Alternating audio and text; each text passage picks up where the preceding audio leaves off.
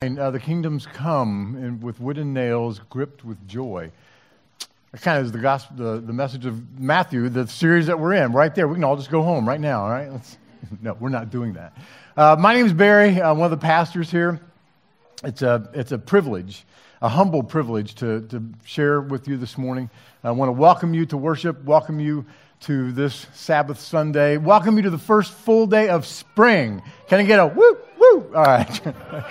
Try not to blast you with the mic. And I don't know about you, but we got spring, we got longer evenings, COVID numbers are down. I don't want to jinx anything, but I'm feeling some hope. Are you feeling some hope? I'm feeling and not to make a patronizing transition, but on that note, let's pray. Would you pray with me? Father, thank you so much for the gift of worship. I thank you that you... Thankfully, God, you go by smell and not by sound. I pray that our worship has been a sweet aroma to you. Father, thank you for your words that we're going to dive into. Thank you for your grace in giving us something to go by to navigate this fallen world. Father, we want to go where your Spirit leads this morning. May the words of our mouths, the meditations of our hearts be acceptable to you. God, you are our rock and our Redeemer. I thank you for that. And we just pray this in the name of Jesus. Amen. Amen. Several years ago, I was in Chicago, and it actually happened to be the same exact day that Michael Jordan announced that he was coming out of retirement.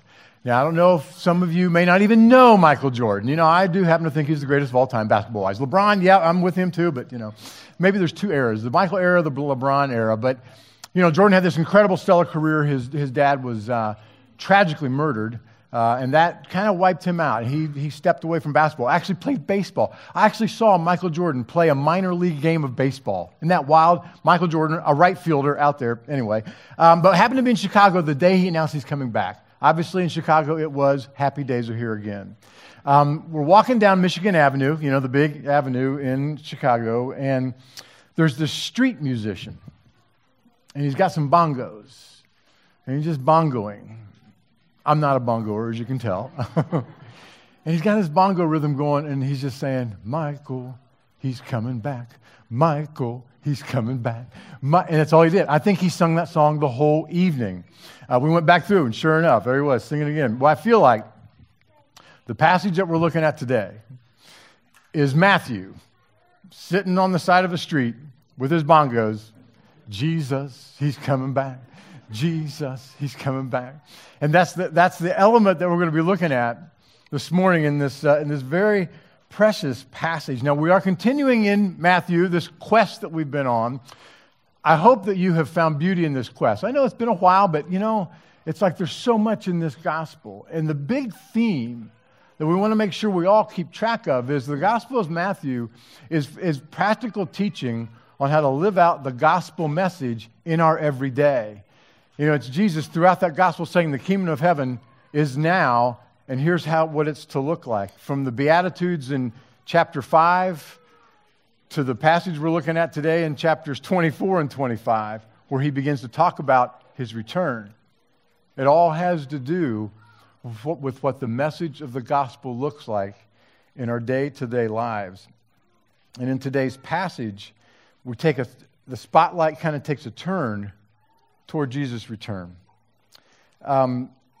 Just to set the setting, in Matthew 21, which was a few chapters earlier and a few days earlier, we have the triumphal entry. So just to give you an idea of where we are in Jesus' ministry. And by the time we're here, we're at, that triumphal entry, Palm Sunday, which we're going to celebrate, I think, next Sunday. It's palms, there's people laying their clothes down. They're like, hey, King, Hosanna, the King has come, blessed be the name of the Lord, all these very things. And it's from that point on that Jesus' teaching, it begins to really thicken up. I mean, he is now one key teaching after another. And when we hit Matthew 24 and 25, Jesus and his disciples have plopped down on the Mount of Olives, and it's what scholars will refer to as the Olivet Discourse, if you ever want to sound smart. And Matthew 24, 25 comes up, yes, the Olivet Discourse. Brad introduced us to this last week, and in this discourse, in this exchange, it's really like Matthew's version of Jesus' farewell address. John has one too that's just precious, but this is kind of Matthew's. And when Jesus starts off with his disciples, he begins with some very specific things. And that's what Brad covered for us in a great... By the way, let's give it up for Brad last Sunday. First day preaching here. Yeah, thank you, brother. Thank you for your encouragement last week. But Jesus talked about some very specific events, and he actually gave a very specific time frame, the destruction of the temple. And it's going to happen before this generation passes away. And it does. And we go through the events of AD 70 when Jerusalem is destroyed. But then Jesus kind of turns the subject toward his return. And all of a sudden, his language gets very ambiguous. It gets a little more iffy from a time standpoint. But in this, Jesus gives us some instructions on what to do with the hope of his return. So that's setting it up. And we're going to be, now I tell you, the text this morning is long. And I looked at a way to try to shorten it. But there's just no way. And it's kind of like what Mike was saying about in 1 Peter. You know, it's too good. And by the way, I would much rather you hear the direct words of Jesus than anything I say. So we should probably just spend the next 30 minutes just reading the words of Jesus. So it's not really shortened. But I have done something. I've brought some friends to help us along. And these friends are kind of maybe for the littles, but they're also for the bigs. All right? I want to use these little props to maybe help us know where we are in the passage each time. Now, last week, Brad introduced us to the doomsday clock. This clock is a little friendlier, all right? And by the way, I have permission from Reed to use this clock. I learned a long time ago. I asked permission. So if you would, and I'm not going to ask you to stand, but turn to Matthew chapter 24. And we're going to be reading verse 36 through chapter 25, verse 30. And I'm going to be switching out our friends as we move through the different segments of this passage. So this is Jesus speaking, again, on the Mount of Olives, the Olivet Discourse.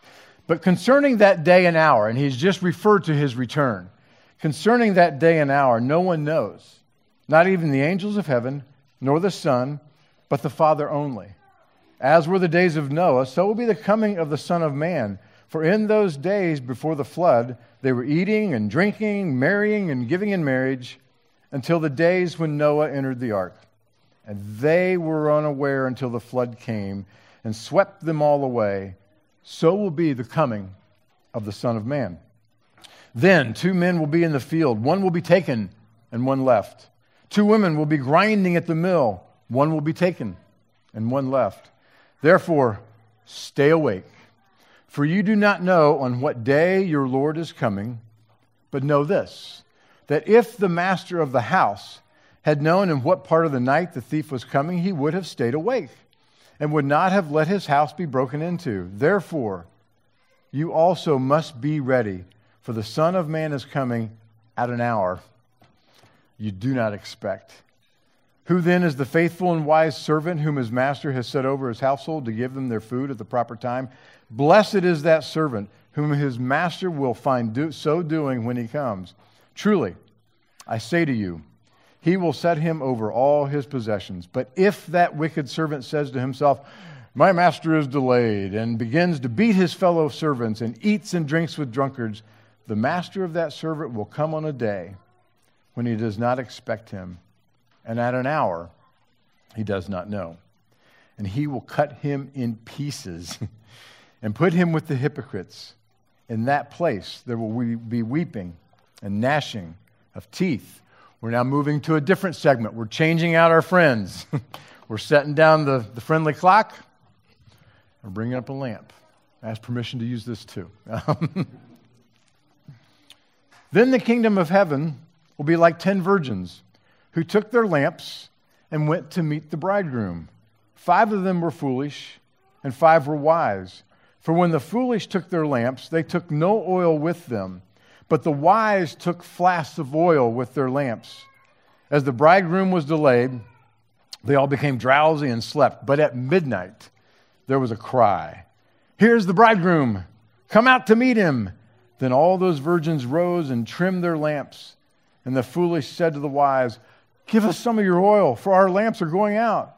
But the wise answered, saying, "Well, since there will not be enough for us and for you, go rather to the dealers and buy for yourselves." And when they were going to buy, the bridegroom came. And those who were ready went in with him to the marriage feast, and the door was shut. Afterward, the other virgins came also, saying, "Lord, Lord, open to us." But he answered, "Truly, I say to you, I do not know you. Watch therefore, for you know neither the day nor the hour." Now we move to another segment. This bag represents cold, hard cash. Okay, do you see Chase? Putting that right there. For it will be, again, Jesus continuing to talk about what the return is going to be. For it will be like a man going on a journey who called his servants and entrusted to them his property. To one he gave 5 talents, which is money. To another he gave 2, to another 1, to each according to his ability. Then he went away. He who had received the 5 talents went at once and traded with them, and he made 5 talents more. So also he who had the 2 talents made 2 talents more. But he who had received the 1 talent went and dug in the ground and hid his master's money. Now after a long time, the master of those servants came and settled accounts with them. And he who had received the 5 talents came forward, bringing 5 talents more, saying, "Master, you delivered to me 5 talents. Here, I have made 5 talents more." His master said to him, "Well done, good and faithful servant. You have been faithful over a little. I will set you over much. Enter into the joy of your master." And he also, who had the 2 talents, came forward, saying, "Master, you delivered to me 2 talents. Here I've made 2 talents more." His master said to him, "Well done, good and faithful servant. You have been faithful over a little. I will set you over much. Enter into the joy of your master." He also who had received the 1 talent, came forward, saying, "Master, I knew you to be a hard man, reaping where you did not sow, and gathering where you scattered no seed. So I was afraid, and I went and hid your talent in the ground. Here, you have what is yours." But his master answered him, "You wicked and slothful servant. You knew that I reap where I have not sowed, and gather where I scattered no seed?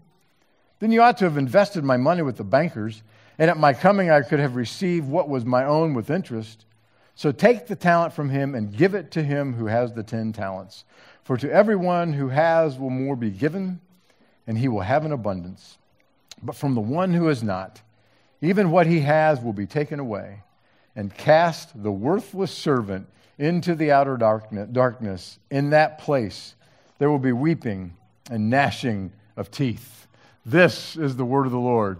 Thanks be to God. Amen. Set this here for a moment.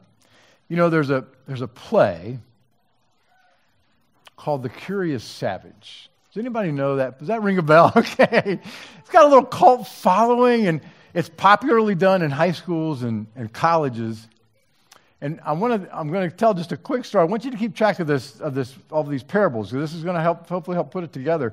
In this play, and I went to Anderson University, and when I went back to work as a recruiter there, the college did this play as a production. And I went to it. And just quick setting, there are a quick synopsis. The setting is a retirement home, and there are several characters in this home, and they're all very functioning characters, except for maybe one little quirk. And that's kind of what has got them in this retirement home. Well, one of the characters in this home, every time someone would leave the room, the scene, they leave the home, not discharged, but leaving for the day, this character would say, "Don't forget your umbrella." And every time, it became kind of a recurring funny line, and it would happen at inopportune times, and it just became a theme throughout that play. Every time someone leaves, "Don't forget your umbrella." Well, near the end of the play,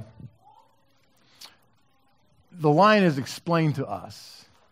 And what's happening here is, when this character is saying, "Don't forget your umbrella," it's raining out there. What she's saying is, "I care about you," which is to say, I love you. Now, the author of this play has gone on to have some pretty famous quotes, and one of them is, we say, I love you in many ways. When we say, hurry back. When we say, don't forget your umbrella. That line, for whatever reason, has stuck with me. And I've realized over the last maybe 10 or 15 years, when someone's leaving our house, and maybe it's evening time, and maybe it's my parents driving back home to Preble County across country roads, and it's dusk, and when the deer are out, I will say, watch out for deer. And we have made the parallel connection with that play and that line, don't forget your umbrella. Because what we're saying, and now our family says that to each other, we've been saying that for a long, long time, watch out for deer.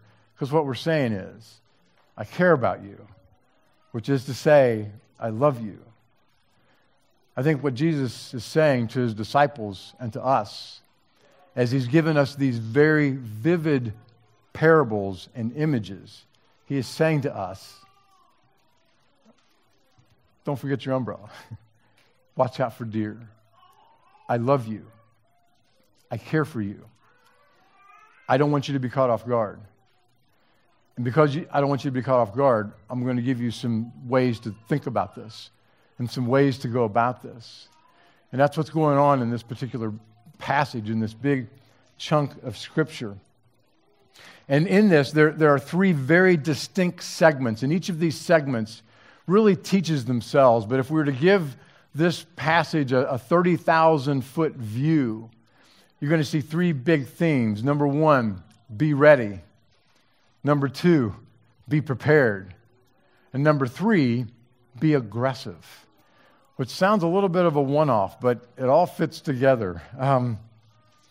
So the first chunk, the first segment, be prepared. And we're using our friendly clock to remind us of the part of the parables, or the part of the passage where we're at and where we're working in. And here we've got, Jesus paints this picture of people being unaware.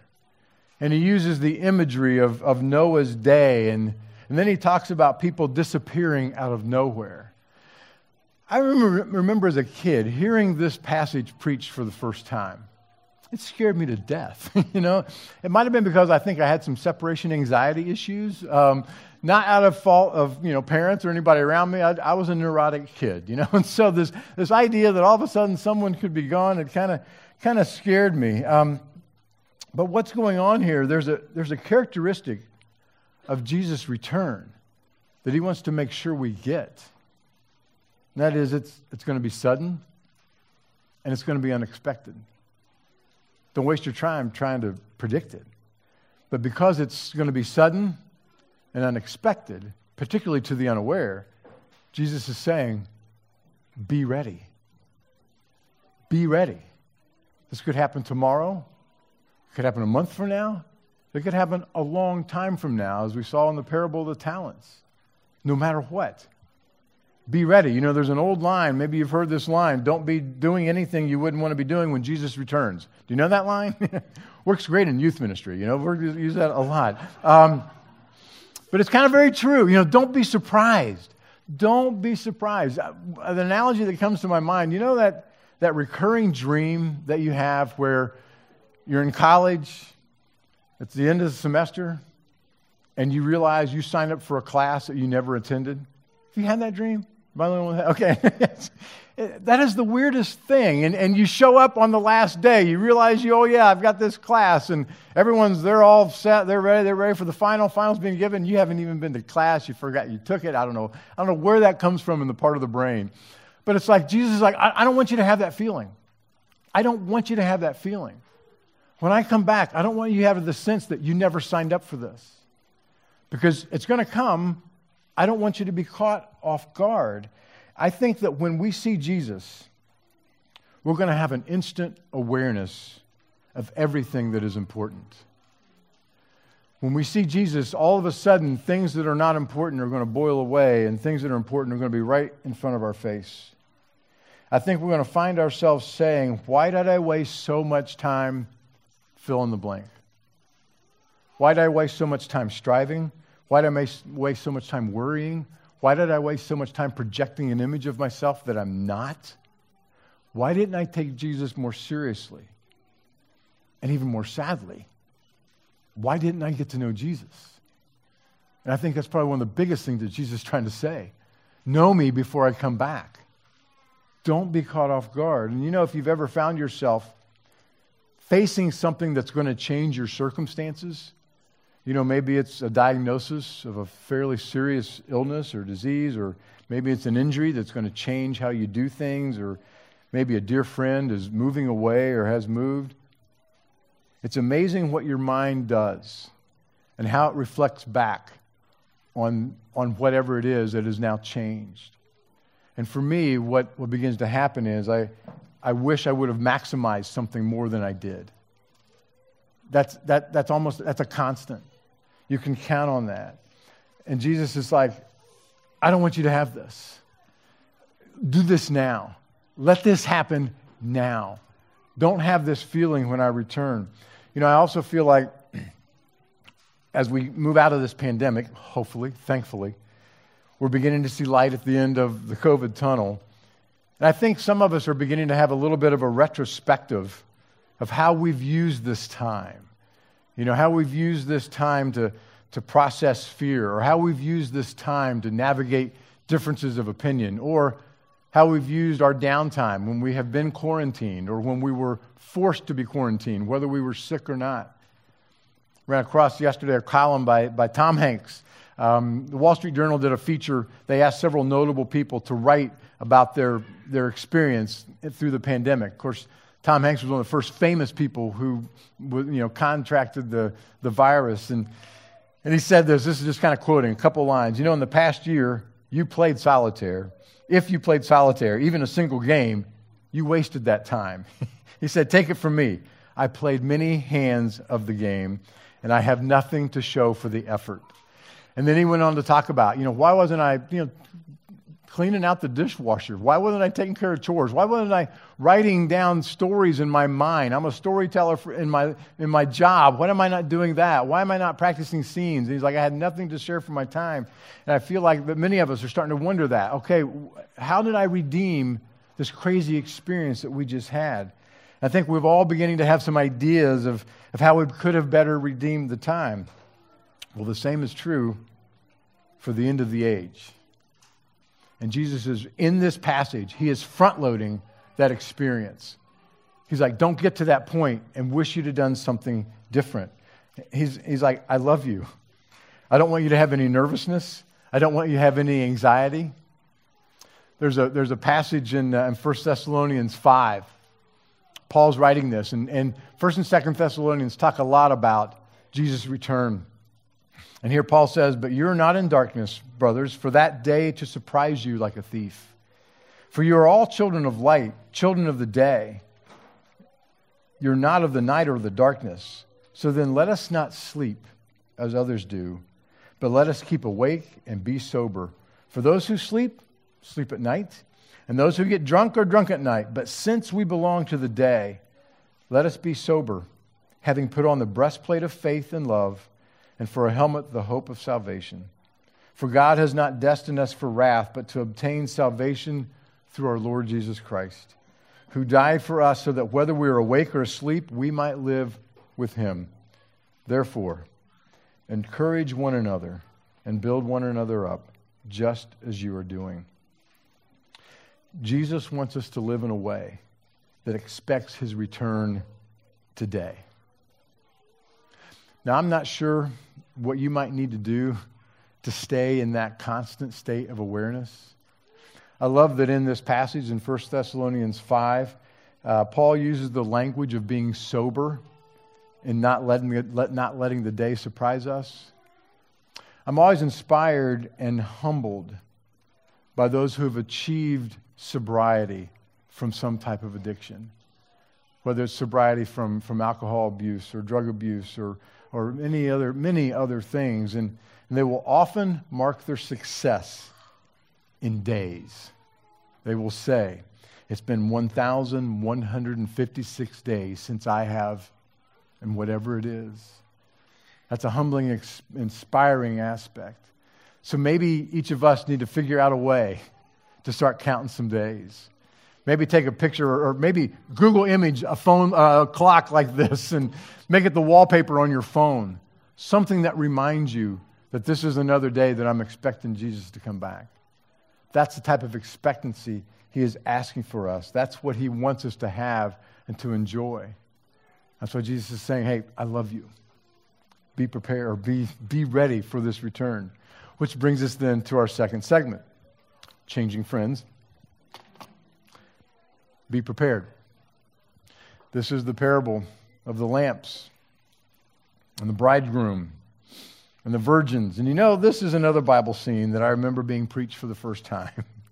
It was just so weird. You know, there's just some strange elements in this parable. I mean, lamps, midnight, the midnight cry, virgins, you know, late coming bridegroom. What's up with that? That was always just the strangest thing. And this just seemed like a strange story to have in Scripture. But there's a subtle difference between what Jesus is saying here and what he's saying with regard to the left behind scene. There's an element of readiness with the parable of the virgins and the bridegroom, but there's also an element of preparation. Jesus is like, again, it's going to be unexpected. It's going to be sudden. I want you to be prepared. And not only be ready, be prepared. A few years ago, I had a golf lesson. And I know, if any of you have played golf with me, you're like, you had a lesson? Really? Oh, you should have one again. No. So I had this lesson, and the pro was trying to teach me balance. And he had me line up in the way I'm going to address the ball, hello ball. And so he had me say, and he goes, now, he said, I want you to get how you're getting ready to swing. And he said, I'm going to push you either from the front or from the back. You're not going to know. I want you to be prepared for either direction. So I'm like, oh, this is going to be good, man. He's not going to knock me over one bit, And I'm all ready for this, and I'm all set. And it looks like he's getting ready to go, and he just goes, there's your balance right there. You're balanced. Isn't that a great lesson? He didn't push me one way or the other. He just wanted me to be prepared for either direction. That was years ago. I still use that thought. It's like that's what Jesus is saying. You don't know when this is going to come. Be prepared. There's a word in Scripture. It's a very special word. It's translated a number of ways. It's translated as prepared. It's translated as complete. It's translated as perfect. But the translation that most intrigued me is when it's translated equipped. And when this word was used, it was meant to be thoroughly prepared. The Greek language would use this word when they would describe a ship that's getting ready for battle. It's in ship shape, I think is where we get that phrase. It was used to describe your quiver, that your arrows it's full of arrows that are sharp and your bow is taut and ready to go. It was used to describe an apartment or a house that's furnished, fully furnished, ready for someone to move in now. That's how that's the nuance that word has. There are 3 passages I just want to read real quick because I want you to get a sense of the type of preparation that's happening, because here's the thing. Each time this word is used, there's a spiritual entity that actually helps with the preparation and helps with the being thoroughly ready to go. In Hebrews 13, I think we've got this just so you can follow along. Now may the God of peace, who brought you again from the dead, our Lord Jesus, the great shepherd of the sheep, by the blood of the eternal covenant, equip you with everything good that you may do his will, working in us that which is pleasing in his sight through Jesus Christ, to whom be glory forever and ever. Amen. 2 Timothy 3. Listen for the equipping. All Scripture is breathed out by God and profitable for teaching, for reproof, for correction, and for training in righteousness, that the man of God may be complete, equipped for every good work. And then Ephesians 4. And he gave the apostles, the prophets, the evangelists, the shepherds and teachers to equip the saints for the work of ministry, for building up the body of Christ. Did you catch the preparation that's going on there? In Hebrews 13, it is God himself who's equipping. In 2 Timothy 3, it is the Word of God that's doing the equipping. In Ephesians 4, it's gifted leaders that's doing the equipping. And so then all of a sudden, this becomes a very convicting question to me. As I am staying mindful of Jesus' return, How can I enjoy intimacy with God and allow for the presence of God to change me and to prepare me for Jesus' return? How can I grow in knowledge and understanding through God's Word? What am I doing to experience God's words firsthand in a way that prepares me and equips me in light of Jesus' return? And in what ways am I putting myself under the teaching and authority of gifted leaders to speak truth to me and to speak truth into me and to give me a group to submit to? When Jesus is saying, be prepared, he is saying, I love you. His way of saying, don't forget your umbrella, is keep the oil in your lamp. But here's the thing. Not only is he saying keep the oil in the lamp, he's like, I'm going to help you fill it. I'm going to help you stay prepared if you allow me to do that. And by doing that, we will not be caught off guard. And when the clouds roll back, we'll be like, oh yeah, I was expecting that. That's cool. And we won't have that sense of nervousness. There'll be a familiarity in that moment. Be prepared. Which then moves us into our third segment. Be aggressive. Boom. Now, it's convenient to use this parable of the talents and popular to apply it to spiritual gifts, our talents and our time and the things we do. And I think that's helpful and instructive. But I think the true point in this passage isn't what we're doing with our spiritual gifts, but it's what are we doing with the message of the gospel in our life? How am I letting the message of the gospel multiply in me? The gospel is not something that's to be placed in a hole that we have dug in the ground. The gospel is to be lived aggressively. Did you notice that the first two, the guy with the 5 talents, the guy with the 2 talents, they traded. They traded their talents. They didn't even just put it in the bank. They traded their talents. Their mixed asset class is going to say aggressive. They are not sitting on it. They're not putting it in bond funds. They're in an aggressive mode with this. And that's how the gospel message, that's how the gospel is to be played out. But here's the thing.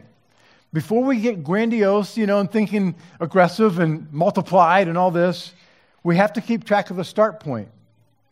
Because think about how these first two were described. Jesus said to them, you have been faithful over a little. I think Jesus is saying to us, first off, think small. Before you get any big plans, think small. I think Jesus is like, I want you to think of the church of one, ourselves as an individual. There are many facets of Jesus to get to know. And when I think about being faithful in the little before I'm entrusted with anything else, I want to apply that small thinking to my knowledge of Jesus and actually to my relationship with Jesus. Right now, this is the only opportunity that we will have to know Jesus in the span of existence called time. Right now is the only time that we will know Jesus through redemption. It's the only time that we will get to experience grace. It's the only time that we will get to experience mercy. It's the only time we will get to experience salvation. When Jesus returns, it's a whole nother ballgame. And we'll know him in a whole nother way. And hopefully we'll know him if we know him through salvation here now. And as I sit here as an individual and think about the gospel in my life, I want to simply figure out how I can maximize every aspect of Jesus in this span of existence called time. And I want to be aggressive in exploring and knowing Jesus. There's a passage in 2 Peter. And Mike, I got to pick back up on your worship thought. Truly, anytime I see something from 1 or 2 Peter, I'm like, it's going to speak to me. I don't know what it is about Peter and his writing, but there's something about that one. 2 Peter, and this is the message, and I think we've got this to toss up. So don't lose a minute in building on what you've been given, complementing your basic faith with good character, spiritual understanding, alert discipline, passionate patience, reverent wonder, warm friendliness, and generous love, each dimension fitting into and developing the others. With these qualities, active and growing in your lives, being aggressive with these qualities in our lives, no grass will grow under your feet. No day will pass without its reward as you mature in your experience of our Master Jesus. Without these qualities, you can't see what's right before you, oblivious that your old sinful life has been wiped off the books. Let the gospel message get aggressive in your heart and in your life. And think about this. Think about, if you have said yes to Jesus and you've expressed that sacred confession that Jesus is Lord of your life and you've expressed belief in Him, you might start asking yourself, okay, well, now what? Now what? Now what do I do? For me personally, I want to kind of do what Jesus is saying through the parable of the talents. I want to do what Peter is saying to us through his letter. I want to build on the gospel message inside of me. I want to apply the gospel message to things of life. One of the key traits that was also used to describe the first two servants was faithfulness. They were described as faithful servants. And when the first readers would have heard that word faithful, they would have heard someone who is loyal, someone who is committed, someone who can be relied upon. I love the fact that the moon, and we even sang about the moon, in the Psalms it's described as the faithful witness in the sky. It's regular. It's consistent. When I think about applying the message, the gospel message to things of my life, I want to faithfully apply the message to my frustrations. I want to faithfully apply the gospel message to my disappointments. What does it look like for a believer to go through disappointments? I want to faithfully run the gospel message, or I want to run beauty through the filter of the gospel message. How much prettier can a sunset and a sunrise be as I look at it through the filter of what Jesus has done in my life? I want to faithfully explore the Word of God as a love letter written specifically to me. One of the things, too, the third servant who dug a hole and put his talent in the hole, I think where he really went sideways was he had a very inaccurate picture of the master. Did you hear how he described the master? He said, I know you to be an exacting master. You reap where you do not sow. You take what's not yours. And he was afraid if he traded it and he doesn't have it, he's going to have to pay out of his own pocket. He had all this, and the master kind of mocked him for that. That servant had a very inaccurate picture of the master. I want to spend time in the Word of God in a way that I do not have an inaccurate picture of God. I want to be faithful in that because I know that God will teach me about Him through His Word. If I faithfully put myself in a position to hear from Him and hear that way. I want to faithfully view relationships through the prism of unconditional love. I want to take every relationship I have, clerks, co-workers, family, bosses, people whose respect I covet, and I want to let God multiply that relationship in me. I want God to take each of those relationships to the next level. Whatever level that is, a level that is defined by the gospel message. Jesus is saying to us, I'm coming back. It could be sooner. It could be later.